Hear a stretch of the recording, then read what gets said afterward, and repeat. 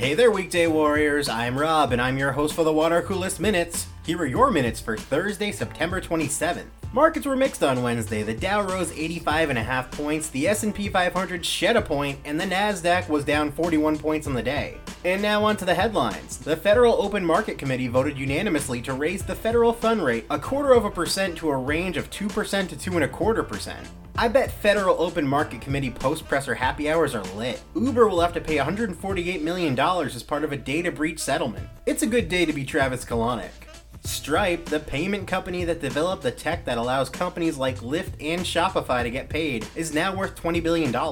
The company closed a recent funding round led by Tiger Global Management LLC worth another $245 million.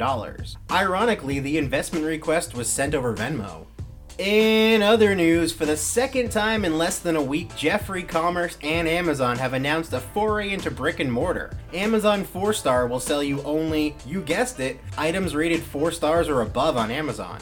Fox put on a clinic in the art of the deal, losing a weekend bidding war versus Comcast for ownership of Sky, but not before ratcheting up the European provider's valuation. Fox has agreed to sell its 38% stake in Sky to Comcast for fair market value, all with a shit-eating grin on its face. SurveyMonkey rose by more than 60% in its first day of trading after pricing well above its initial range, netting the firm $180 million.